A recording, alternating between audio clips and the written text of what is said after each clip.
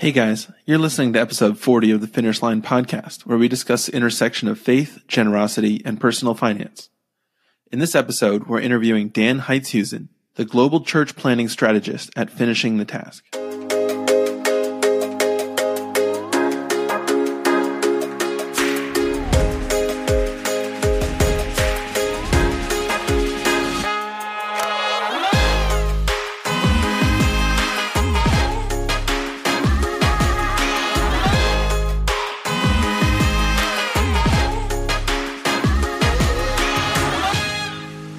All right, welcome to the show. My name's Cody Hobelman, and I'm here with my co-host and brother, Keelan.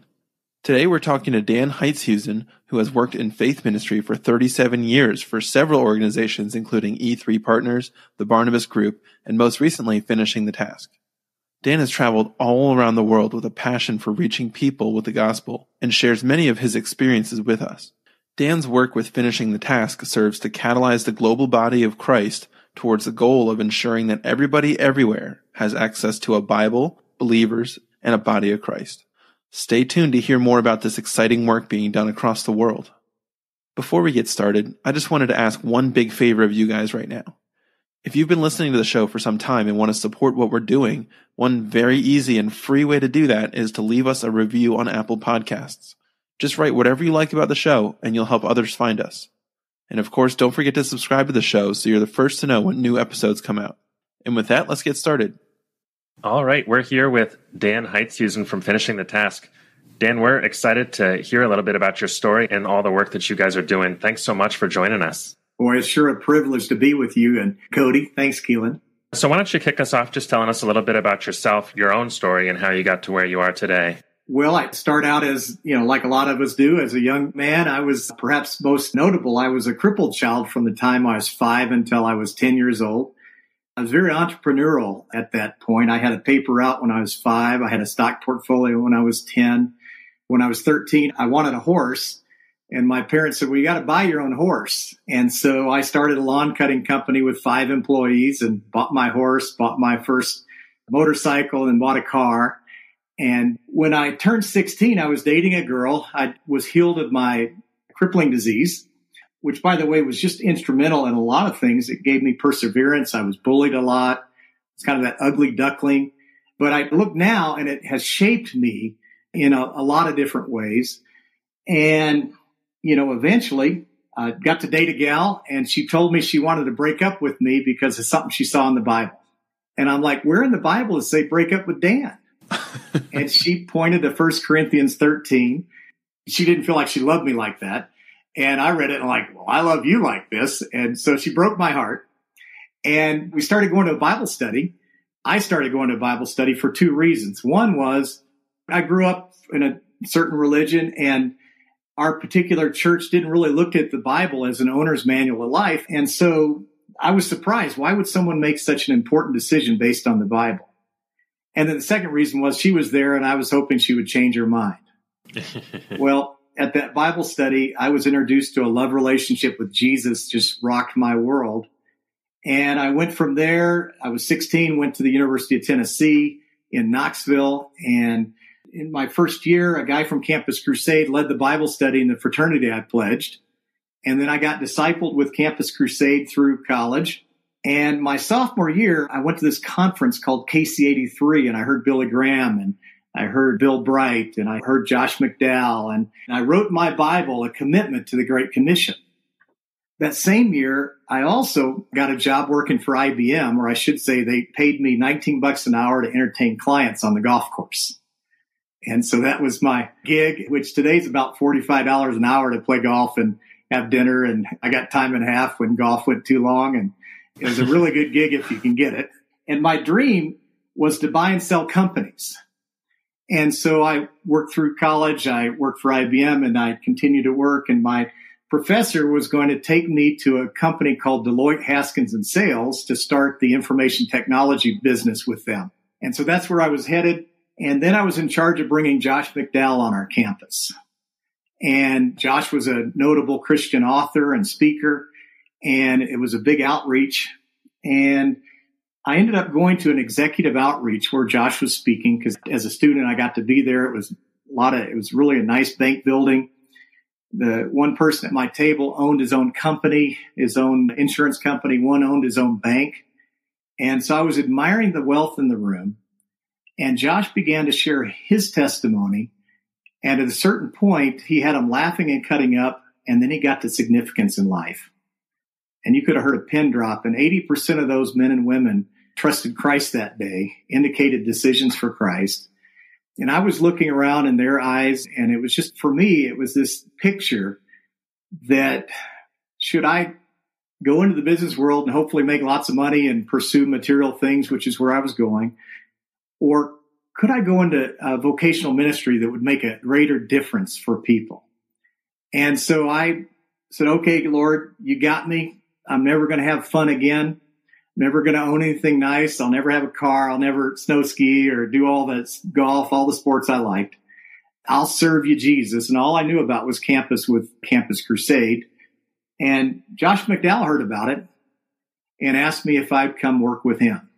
And so my story kind of started there, if you will, my vocational ministry story.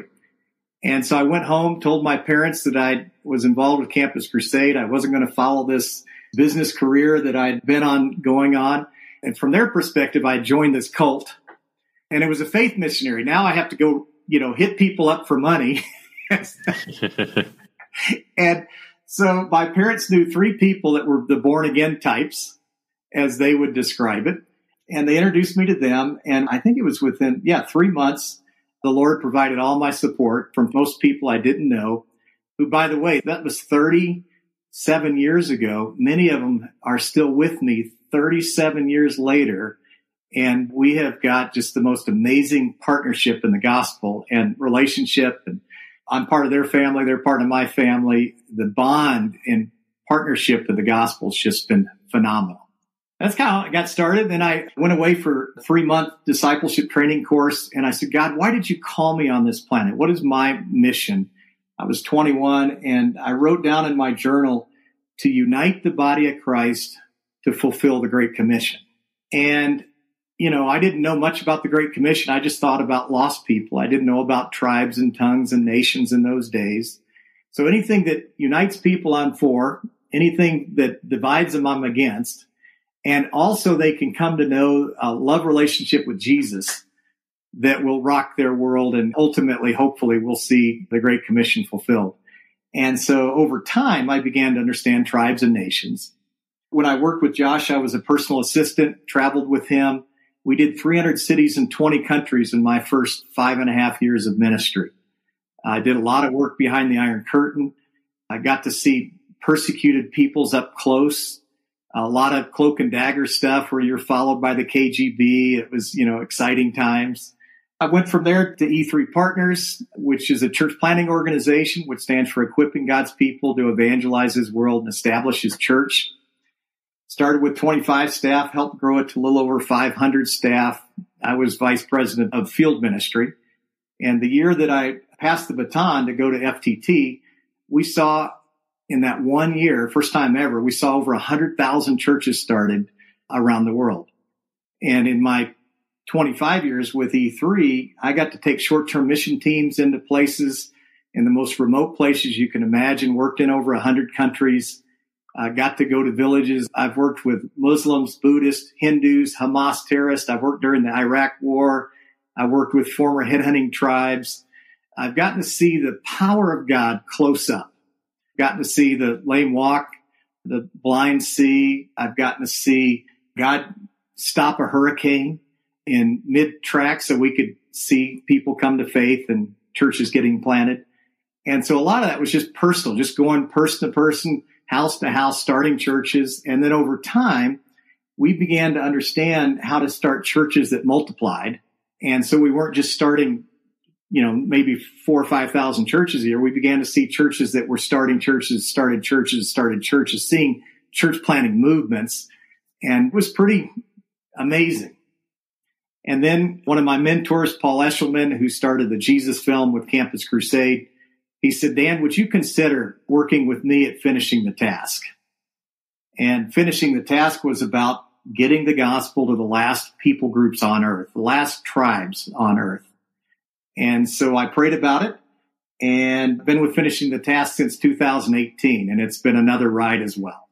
Well, you've certainly fit a lot into the years that God's given to you. Before we go on, I wanted to take a second and if you could just define the Great Commission. We talk about the Great Commission all the time on the podcast, and I realize that we don't always stop and really define that for people who have maybe heard that term thrown around but don't really have a clear picture of what that is. Yeah, so there's a number of ways to define it. The picture I kind of look at is when you look at Revelation 7:9, where it talks about people from every tribe, tongue, and nation will worship the King of Kings. And the Great Commission found in Matthew and Luke and Acts and Mark, and you can also find it in the Old Testament through the Abrahamic covenant. And so you find this beautiful picture of basically God said, go make disciples of all nations. And that word nations is ethne, which is not just nations as we understand it, but it's people groups, it's language, it's culture. And so as Finishing the Task has been focusing on the 12,000 or so ethno-linguistic people groups that are out there. And the idea is if we can get the gospel to those last people groups, where there's first believers, first churches in every people group, it at least sets the table of a part of the Great Commission to be fulfilled. And then others would say, every person gets a chance to hear. Well, we'll see how that happens, but we're working really hard on making sure that everyone has a chance to hear the gospel. Everyone has a chance to be discipled in a newly planted church. And everyone has a chance to have the Word of God in their own language in some way. And that's really kind of our focus at Finishing the Task right now. It's not just the people groups, because we're closing in on that, but it's the next level. How do we get a church for every 1,000 people? How do we get continuous evangelism for every person on the planet? And how can we have the Word of God translated in either a written language or an oral language that people can understand? And by the way, or a deaf language, so that everybody has the opportunity to say yes to Jesus. Well, Dan, it's so impressive to see how God has inserted people into your life at different times and really guided you and had his hand over that entire process. And it's clear to see how you've had the Great Commission put on your heart from an early age, and it's really focused your efforts since then. I'd love if you could tell us a little more about how Finishing the Task was founded and what you do for the organization. Absolutely. So, Billy Graham around 20 years ago asked Paul Eshelman to bring about 700 or 800 missionaries together to focus on Ralph Winter's work on the unreached people groups of the world. So they came up with a list of people groups, and they had this very anointed meeting, and they said to all these missionaries, who will go after these people groups? And so they raised their hands, and people went and said, yes, I'll take so-and-so, I'll take so-and-so. And then after a while, there was still a number of these people groups still left. And so one table in the back of the room said, and the table number was 71, said, we'll take all the rest. And so they got together, and it was Campus Crusade. It was Wycliffe Bible Translators. It was YWAM. It was the Southern Baptist. And so they came together and said, all right, we're going to do all we can to reach those people groups. And so they started Table 71, which also started the orality movement, a number of things. And from that point forward, those leaders met 3 times a year to focus on this. And out of those meetings, they started Finishing the Task. And so Paul Eshelman, there was another gentleman that helped found it, and then that gentleman passed away, and Paul Eshelman picked up the baton. Paul started the Jesus Film, and Paul began to go all over the world with stacks of papers. So, in the first 2,000 years or so, I think it was the year 2000, they had this conference. The worldwide body of Christ had reached about 9,000 of the ethno-linguistic people groups, leaving about 3,000 to go. Well, they got together, and so Paul Eshelman just began to take this list of 3,000 all over the world, working with the Call to All and the rest of the body of Christ, and said, please care, please send someone. Did you know there's a people group over that mountain over there that's never heard the name of Jesus? There's no known believers. Would you just care and send some people to reach them? And so he did that for years, along with a whole team of people. And the worldwide body of Christ really jumped on it. And when I joined in the year, I think 2018, there were still about, I think it was 1,800 people groups to go. And by God's grace, the Lord took my background with all the church planting organizations I work with. And then God raised up Doug Cobb to start the Finishing Fund. And a team of us began to work together to get church planting organizations to adopt and engage these people groups. And in just the last few years, we're down now to a little under 200 unengaged, unreached people groups. So think of this, 2,000 years approximately, you have 9,000 people groups. In about 1% of that time, the worldwide body of Christ has gotten to 3,000 or so. So the momentum right now in terms of the body of Christ reaching people groups is phenomenal just in the last 4 or 5 years. And so, Paul, I like to say he killed a bunch of trees because he would just carry suitcase loads of lists. And people went, and there were many martyred people for the sake of going after these people groups. But God showed up and prevailed. And now we're getting toward the end of that list and moving toward, okay, great. There's 2 or 3 believers. There's 10 believers. There's 100 believers. There's 1,000 believers. But there's a people group of 100,000 people, and there's 3 churches. Wonderful. Let's try to penetrate so everyone in that 100,000 people group or that 1,000,000-person people group get a chance to hear the gospel, be discipled in a church, get a chance to have the word of God in their own language. So that's kind of like 1.0, 2.0. 1.0 FTT is let's get it, at least the first believers, the first churches started amongst these people groups. 2.0, let's get saturation so everyone has an opportunity around the world to know Jesus. Yeah, Dan, that is super fascinating. And for anyone who's listening, we did have Doug Cobb on the show back on episode 35, just a couple episodes ago, to tell us all about the Finishing Fund and about the work they're doing, partnering with you guys and really focusing on those final remaining people groups that have never been reached.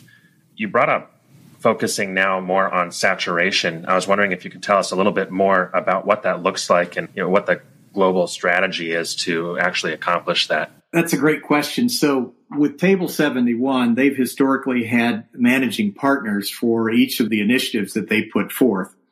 And so in that same vein, we put together a team as Paul Eshelman passed the baton to Rick Warren.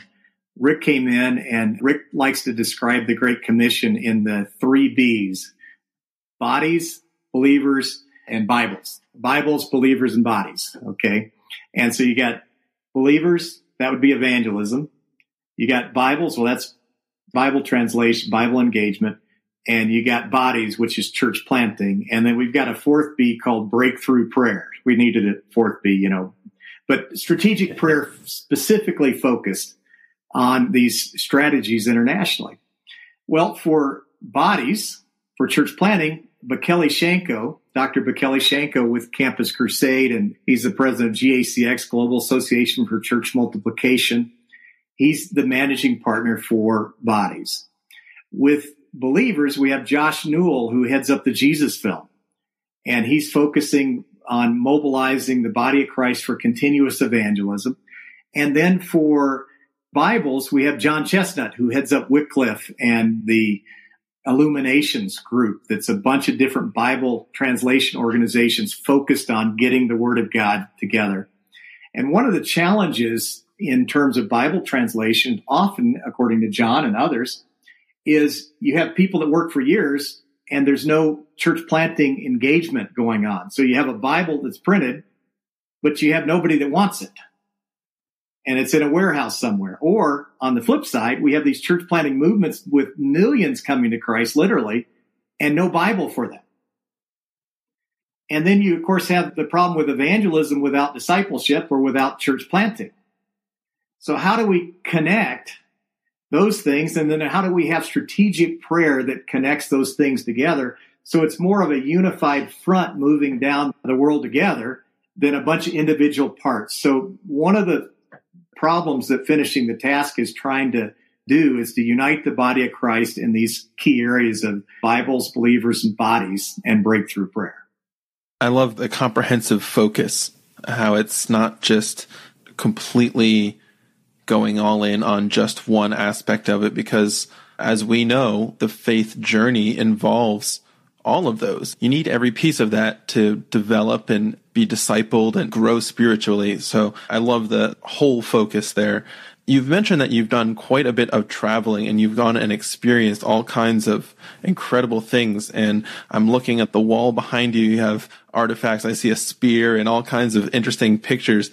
And last time we talked, you mentioned a story that you had about hearing the gospel in Nepal. I'm sure you're just overflowing with stories, and I was hoping you could share a couple with us. Absolutely.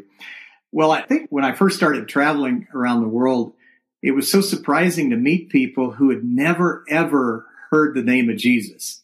You might go into a village of 300 or 400 or 500 people, and you'd say, "Do you know Jesus?" through an interpreter. And they'd talk to one another and say, "Well, no, but maybe he lives in the next village." They'd never heard the name once. And what was remarkable was when you begin to share the gospel story, the Holy Spirit would have shown up. And many times they'd have dreams and visions that you were coming. And like one time we had this one gal that was sharing, and she got up to share, and there were about 150 people, and they asked her, "Where are you from?" And she said, "Oh, I'm from San Diego, but I grew up in Chicago." Now, mind you, this is the middle of Northeast India, and this is before internet and all these things. And she kept going. And then she stopped. She said, "Why did you want to know where I was from?" And they said, "We had a vision in the village. Somebody from Chicago was going to tell us about the one true God, and we wanted to know if we were listening to the right person." And by the way, the whole village came to faith in Christ through that woman's testimony. Well, it was such a privilege to be able to speak the name of Jesus for the first time in someone's hearing, to see the Holy Spirit show up, and to see people that many times they would know that they would be beaten, they would be kicked out of their villages, they would lose their jobs, they might even be killed if they accepted this gospel message. But the Holy Spirit had shown up in so much power, with so much like removing the blinders from their eyes so they could see and fully embrace the gospel. They were willing to trust Christ. I'll never forget this one woman. She was 98 years old. She said, "Why is it taking you so long if this is such good news to get it to our village?" And then, I think it's so hard. I mean, I live here in America, and I've traveled to all these places, and it's really easy to forget how the rest of the world lives and how remote the rest of the world are. And these tribes that are in these mountains that have no running water or no electricity, or they're out, in the boonies, as we'd call it back in Tennessee. And so it's just hard to get your grasp around what it's like to have no light of Christ, like zero believers. And so I was working with finishing the task. We had done an Issachar conference in Lexington, Kentucky, and a number of donors in Lexington, Kentucky got together with some churches, and we partnered together to reach 58 unengaged, unreached people groups in Nepal. And so I was able to take in a group of those donors, 3 years into the project, and we were able to get to 48 of the 58 unengaged people groups. We got on airplanes, we got on, buses, we got on four-wheel drives, and we drove up these mountains in the middle of nowhere. You're like, why in the world do these people live here, number one? And how did you ever find them, number two? And then you meet these first believers. Well, one of the stories that emerged, and one of the first believers we met was a girl named Anu, this 17-year-old girl. And we met this woman named Esther and her husband, and they had been sent out as part of this project. They were funded with a church planting organization up to this remote village up high in the Himalayas. And it was a very closed village, and they began to prayer walk around this temple. And this one girl, Anu, walks out of the temple. Esther shares the gospel with her. Anu had headaches. As she trusted Christ, her headaches disappeared. Well, then Anu and Esther shared the gospel with Anu's brother. Anu's brother was paralyzed, And he trusted Christ, and God healed him of his paralyzation. Well, her mom and dad were the temple worship leaders in this remote temple. And they would play the drums in this temple. And they saw Anu's headaches, and they saw the healing in their brother, and they came to Christ. Well, as we learn more about this temple, and forgive me for sharing this, but in this temple, rich Hindus buy poor Hindus' baby girls. And while Anu's parents would play the drums, they would, slice their throats and pour their blood on the altar as human sacrifice, still going on just, 3 or 4 years ago. And for Anu, this was normal. This was generations. So if you can imagine a dark place where there's no light of Christ, where they're worshiping demons, what do you think the demons want them to do? That's how wicked this is. In so many places around the world where there's no light of Christ, you have so much human trafficking. There's no value for human life. There's no light of Christ. And so what's been exciting is that Anu just overflowed with joy as she shared her story. And she was back in Kathmandu. She was translating the scriptures for her people. And they had started a church in that temple with her parents and their family. And that, of course, the temple's persecuting them, trying to kick them out. But this is their only place they've ever lived. Generations of their family have been temple worshipers or worship leaders playing these drums. And that's their property that they live on. And so they've been under persecution. But as a result of the light of Christ, there's been a new church started there. There's been 5 or 6 churches started amongst the Dharmiya people group. And it's just been exciting to see the transformation. Anu's brother is one of the key church planters now. And God is just doing remarkable work amongst this tribe as the light of Christ has penetrated this temple. And they no longer do the human sacrifice in this temple as the light of Christ has at least brought light into this dark area.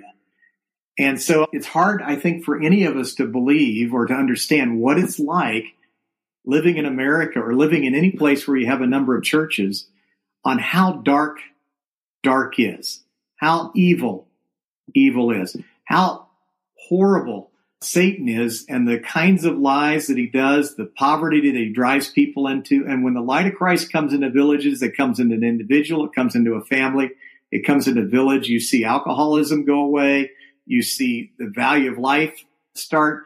You see transformation in families and in villages, and the light of Christ is so bright. And for me, it's like going into a dark room and you get to light that first candle. And it makes such a difference. And so to be able to be in these places, and by the way, to be able to serve Christians that work in persecuted lands where they could be killed, their families could be killed, and they value the gospel so much, they're willing to put all of it on the line to be able to serve Jesus, to share the gospel with people that have never heard.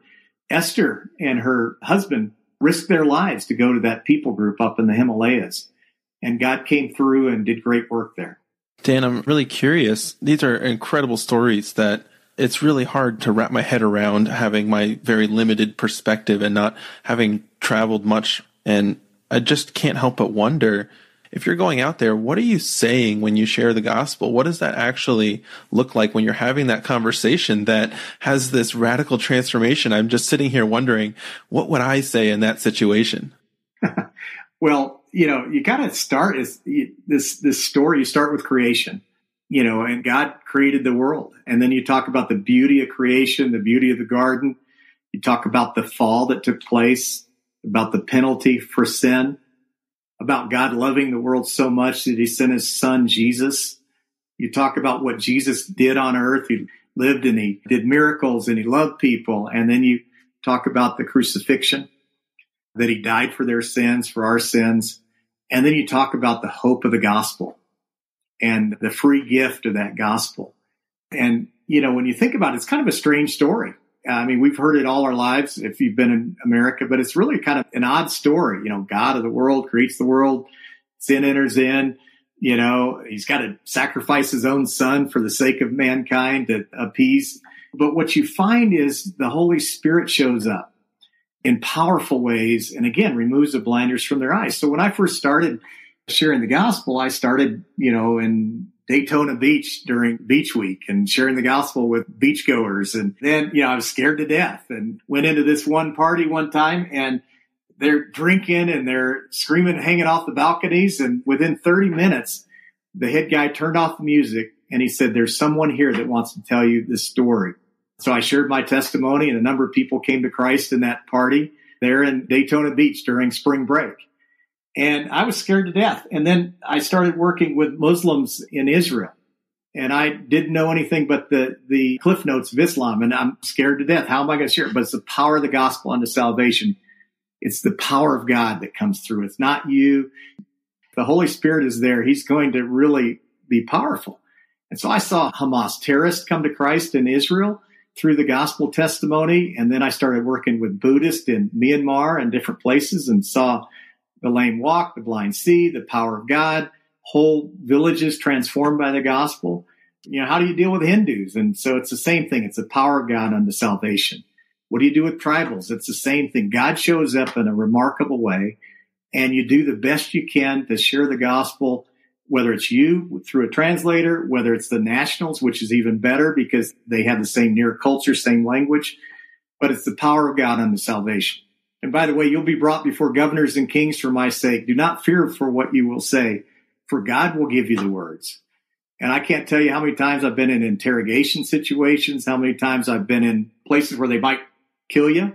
And that verse, hanging on that and praying for wisdom, the Holy Spirit truly does show up. And by the way, guess what? As God gives you words to say, and you don't even know where they came from, for me, I get the shivers. I'm like, wow, the supernatural God of the universe just spoke through me. The revelation that God is all powerful and he actually will speak through you is so overwhelming. To think that the God of the universe would even use someone like me or any of us. It's just remarkable. It's such a privilege.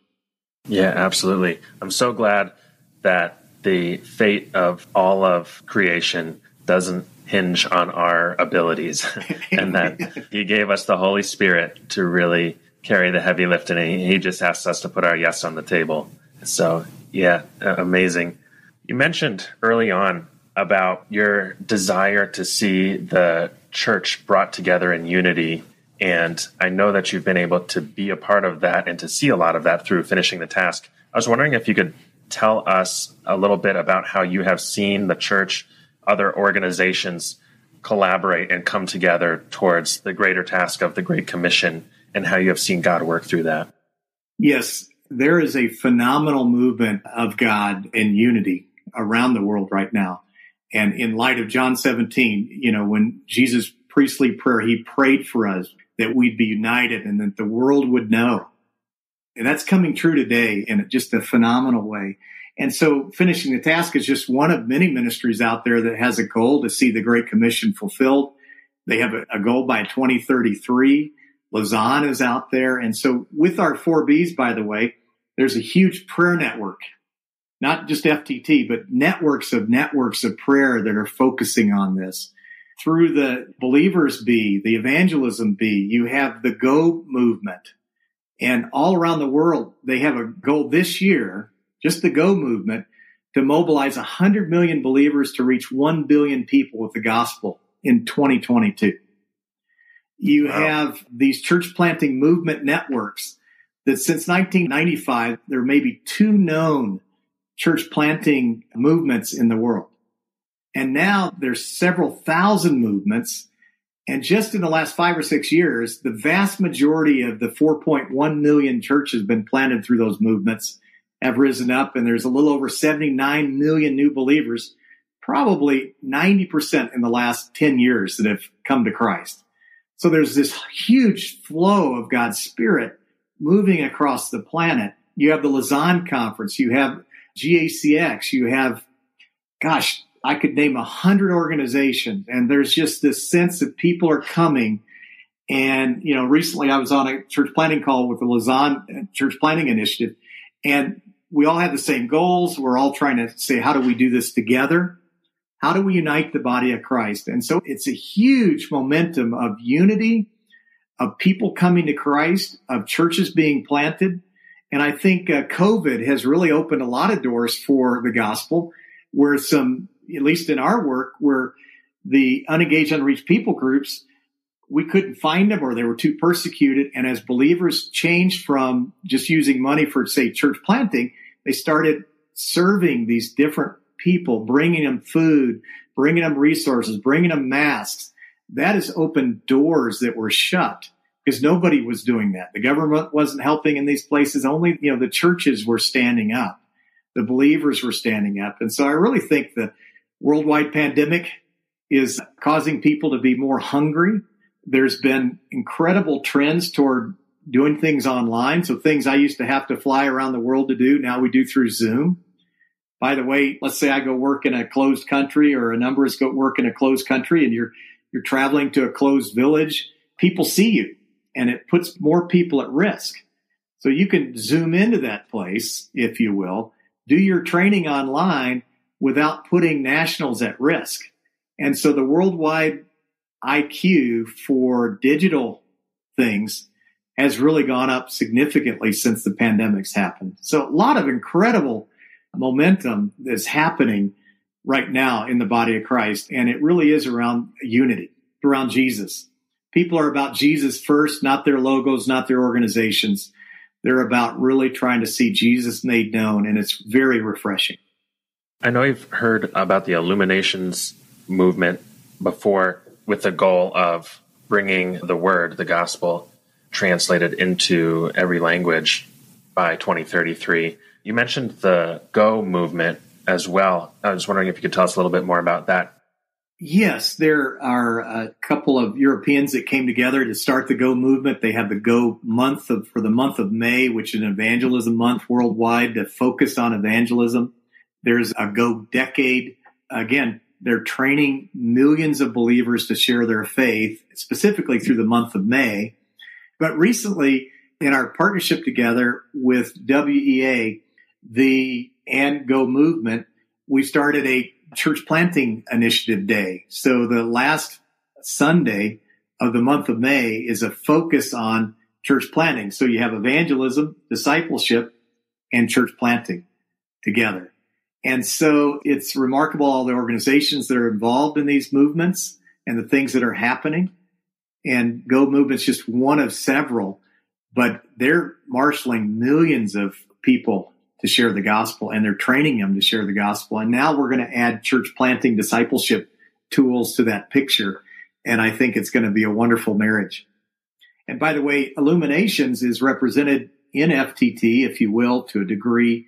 Each of our 3Bs, 4Bs have teams of people. So for instance, in the Bodies B, which is where I spend my time working with Bekele Shenko, we have one group, a leader, that has a group of workers, around the idea of mobilizing young people. So that we have a gentleman out of Egypt that has 40 million believers on social media.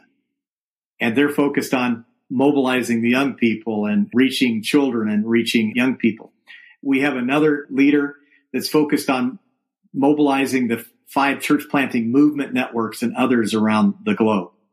We have another leader, and there's a whole team there. We have another leader on that group called for digital strategies, for digital church online. How do we plant churches online and disciple people online? We have another one for mobilizing the 43,000 denominations out there. And so there's a denominational leader that's focused on how do we mobilize the body of Christ toward these goals of a church for every 1,000 people and the other goals relative to Bibles and believers. And so each of those groups, the Bibles, the believers, they have subgroups that are part of that are representing many organizations, many networks of networks. So FTT is kind of a network of networks, and Illuminations is already well on their way. And we're trying to be fuel, if you will, for their fire to accomplish those goals. So any way we can help them, we're all in. And so they had this goal. They're part of it. We're joining in that. Bekele Shenko with GACX had the goal for a church for every 1,000. Made a perfect leader because the goals align. And so we're hoping that together we can mobilize the body of Christ. And, with Rick Warren, he is probably the most well-known evangelical speaker at least by a number of people, surpassing Billy Graham several years ago, because of the Purpose-Driven Life, the book that's been translated in all these languages around the world, millions of copies, and then because of the peace plan that's in every country of the world. And so he has trained all these pastors all over the world to share the gospel, to plant churches, to have healthy churches. And so I'm hoping, and we're hoping, that God might use Rick and the platform that he's given him with Saddleback Church and all the work that he's been doing, that God might use Rick as a way to unite some of the parachurch ministries and the church, because often the church and the parachurch ministries aren't connected well, and they kind of see each other in competition as opposed to working together.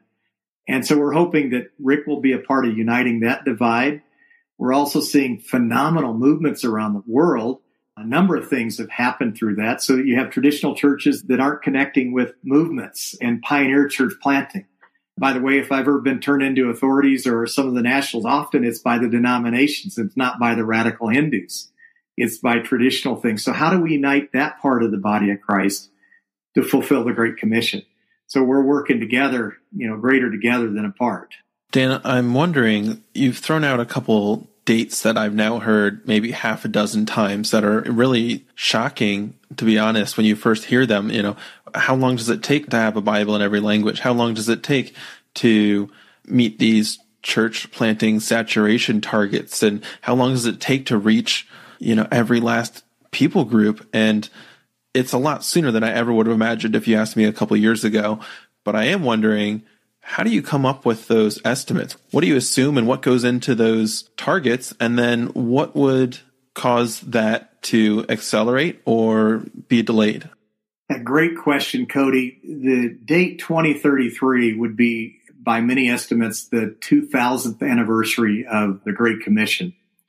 Jesus grew to be 33 and gave us the Great Commission at 33. So 2033, give or take some months or, is just an arbitrary time. And so what we're finding is a number of organizations have looked at that goal out in the future and said 2033, and as did FTT.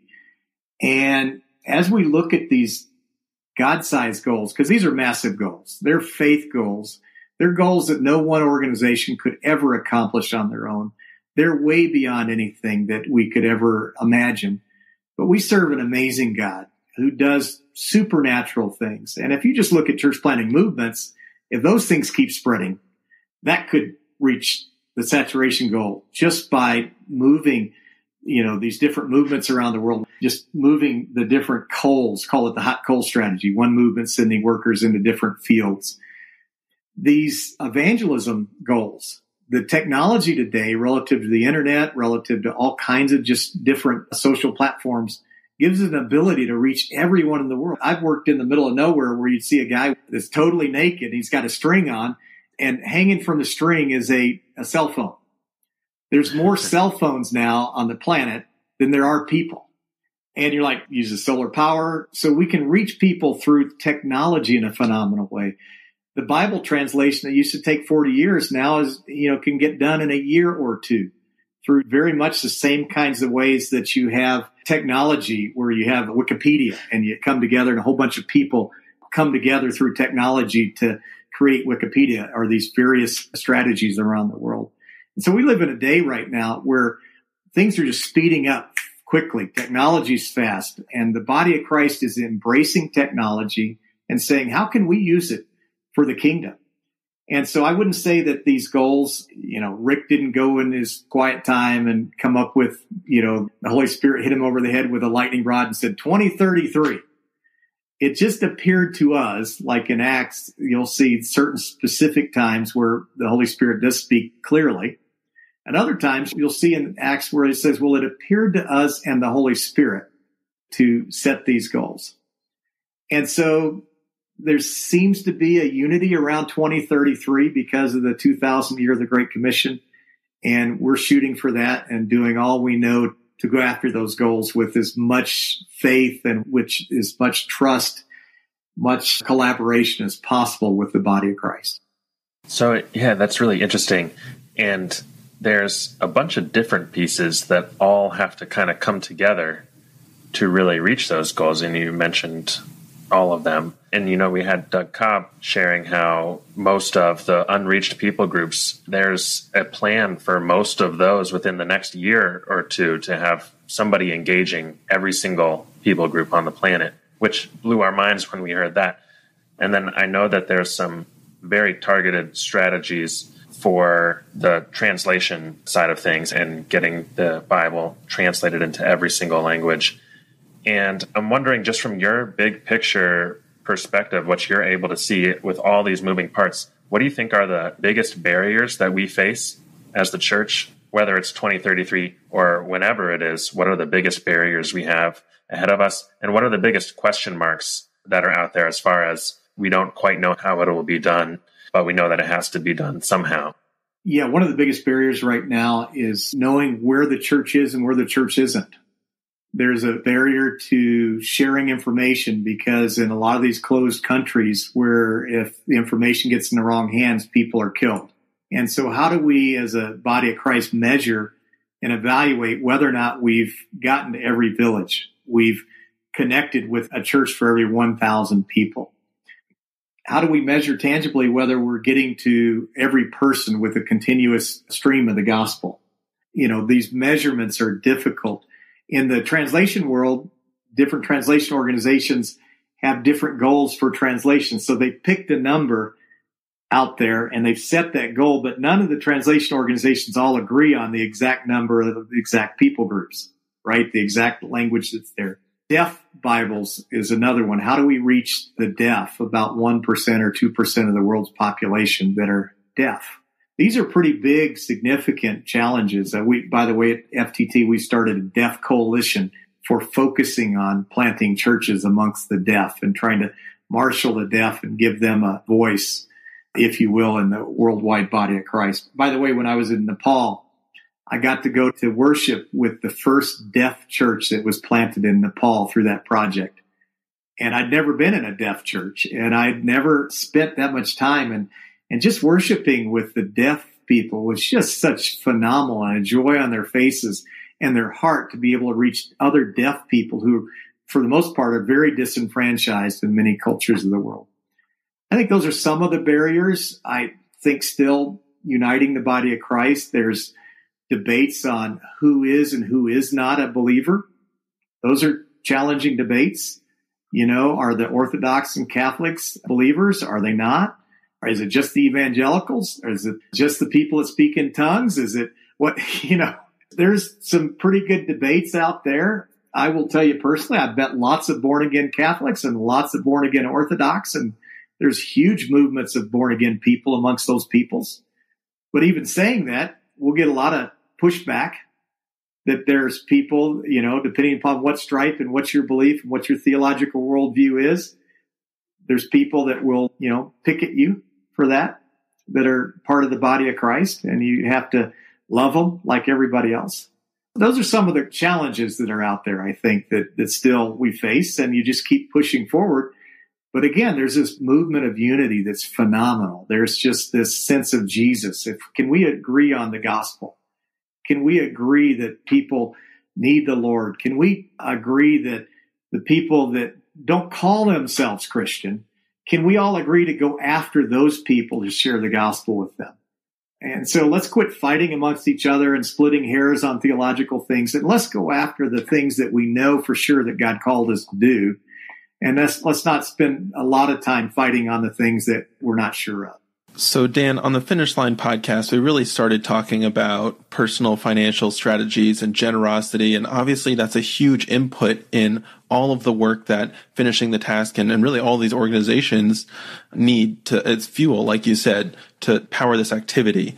And so I'm wondering if you could share a little bit about what generosity and mobilizing dollars can really do for these initiatives. Cody, so you mentioned that you had Doug Cobb on the podcast before with the Finishing Fund.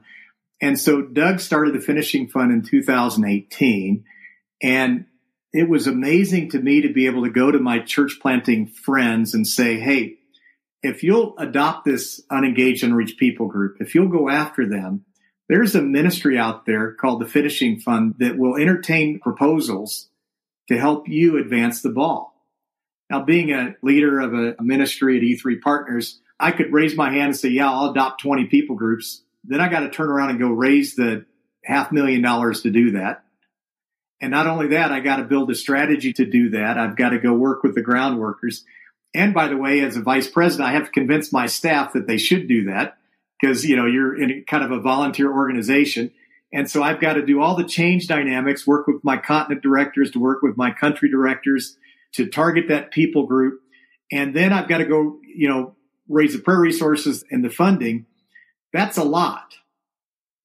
But if someone's out there and they say, hey, I've got this fund, I'll help you do this, that's actually a little bit of a carrot.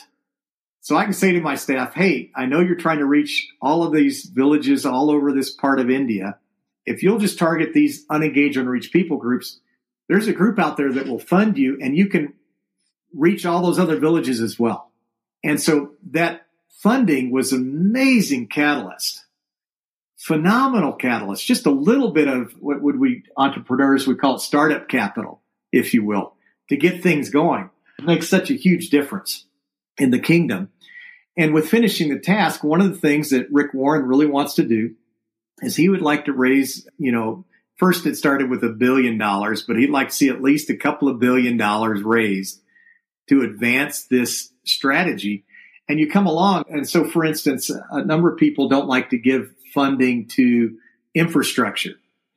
But in business, if I were to say to you, hey, if we doubled your overhead from 10% to 20% and you could quadruple your profits, you'd jump all over that deal. If we bought you a new computer system and that helped you do X, it would leverage you to 100X.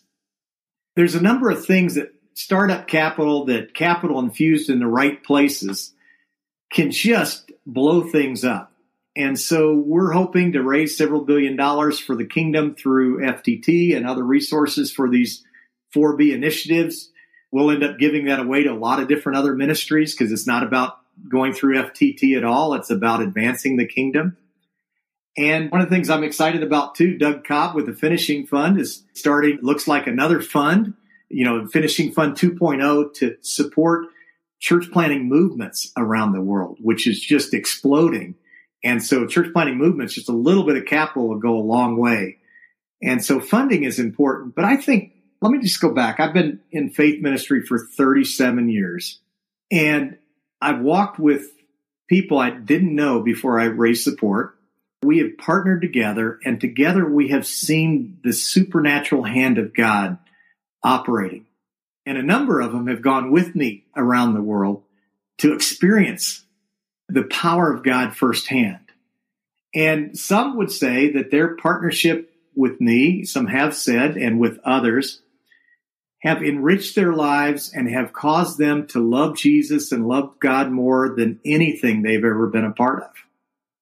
And so I really believe this Great Commission vision that God gave us to use our time, our talent, our resources, our network to advance the kingdom. And, where your treasure is, there your heart is. And as you begin to give your treasure away, God tends to multiply in phenomenal ways. And not just in terms of ministry, but in terms of buckets of joy. The joy of the Lord that comes from investing in the kingdom in all those ways, not just financial, but in network and leveraging your platform and sharing the gospel yourself. All those things are just bring you joy. Yeah, you're absolutely right about that. And one of the things that I find so interesting about this podcast, as you were talking, it was funny to hear Finishing the Task, the Finishing Fund, and the Finish Line podcast all in the same sentence. There's a lot of finishing going on. But I think the Holy Spirit's up to something there.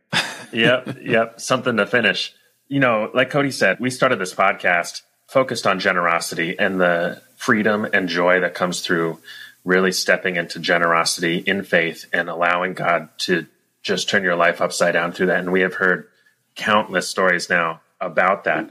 And we named it the Finish Line podcast about the idea of a financial finish line, really, setting a cap for your spending and saying, this is enough for me and my family so that I can use everything else for the glory of God and for the building of his kingdom.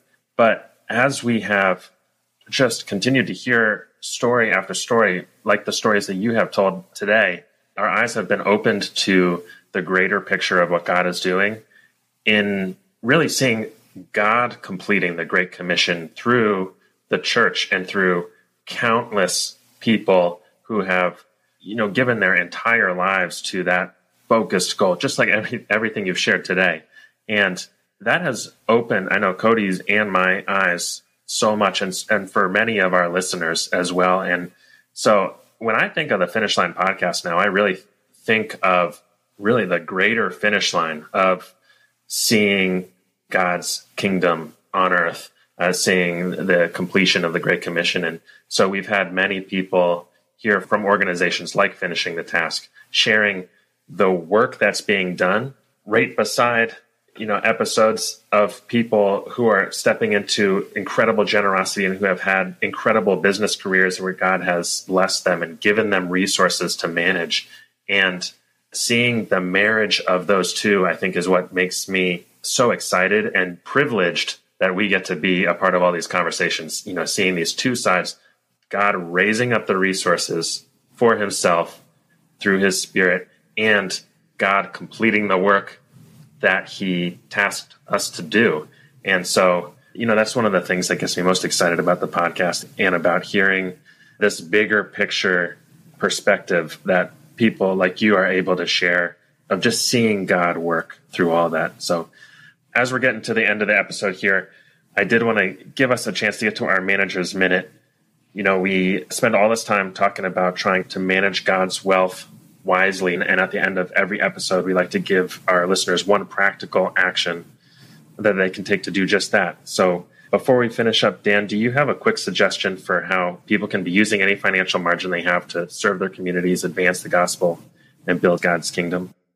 Again, I've been in faith-based ministry for 37 years, and I've got a chance to have gospel patrons, people that have gotten behind me, that have encouraged me, that if we didn't have this partnership, I wouldn't be in the race today.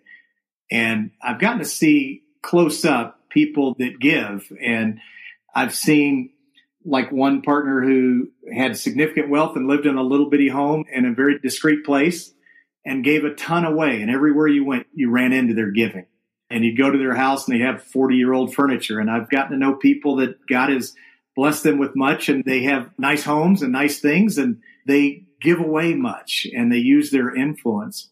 I would also say that wealth is not, if you've built a business over time, you have time, you have talent, you have infrastructure. So the people that partnered with me when I was opening up an office on the West Coast, they gave me their computer consultants to help me figure out how to build out the software and the computers I needed. They gave me ideas on phone systems, on strategic planning, on all kinds of other tangible ways that God has used their life and their business. They connected me to other people of wealth or people of understanding or people that would bring even in-kind gifts to the table, not just wealth. And, just one story from one of my partners who was a developer, he said, Dan, I could give this $10 million today to the kingdom, or I could invest the $10 million and in 5 years have $50 million to give to the kingdom. And all my money is God's money. And so my giving is Spirit-led.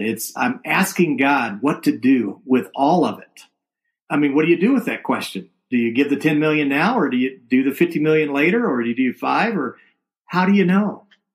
Well, you seek God in prayer. You connect with the Holy Spirit on that.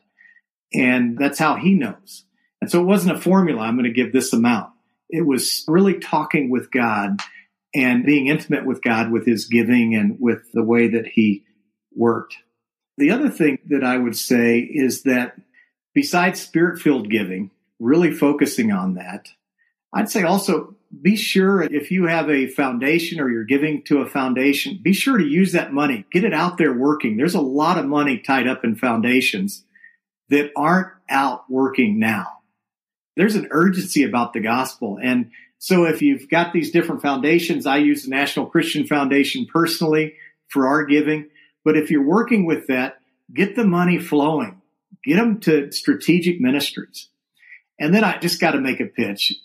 Less than 1% of every Christian dollar goes to missions. And of that 1%, about 1% goes to the unreached. And so I work with a number of folks, and I was president of the Barnabas Group in San Diego. And what I noticed is most people's giving was focused a lot on local things that they could tangibly take care of. And it was almost a voice crying in the wilderness for people to get excited about missionary things, about things that are going on around the world. Well, that's on God's heart. You know, God wants to see the Great Commission fulfilled. And so I would just appeal to your audience as someone that is working in these villages where they've never heard the name of Jesus, as a voice calling out in the wilderness is saying, please give toward the fulfillment of the Great Commission. Make that number change. Make those percentages change where the unreached peoples are, where they've never heard the name. There's no access to the gospel.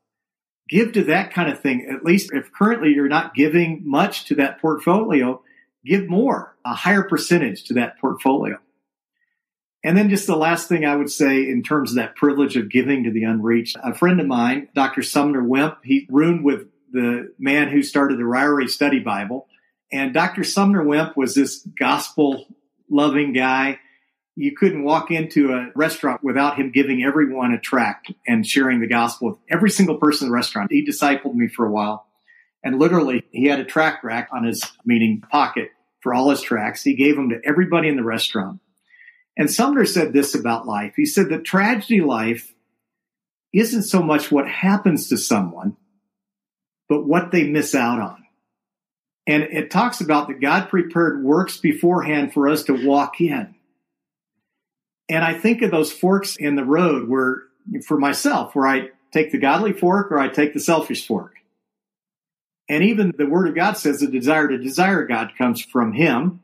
So I can't even take credit for the godly fork, but I think about the times where I haven't gone down that fork in the road. But when I have chosen the fork in the road that's the godly fork, there is so much joy in that, so much privilege of that. That is the good works that God prepared for me to walk in.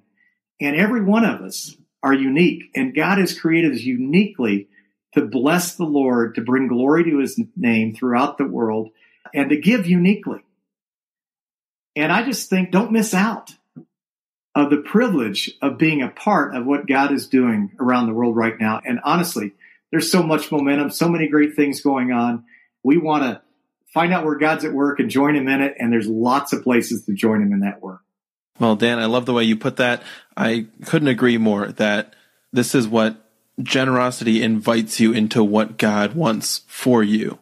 And I would second everything that you're saying here. Thank you so much for being with us tonight and sharing not only your story, but your perspective. I'm just so excited and it's inspired to hear about the work that you and Finishing the Task are carrying out, and really the unification, all of these things coming together. It's just such an encouraging and exciting message to hear. And I just really appreciate you being here.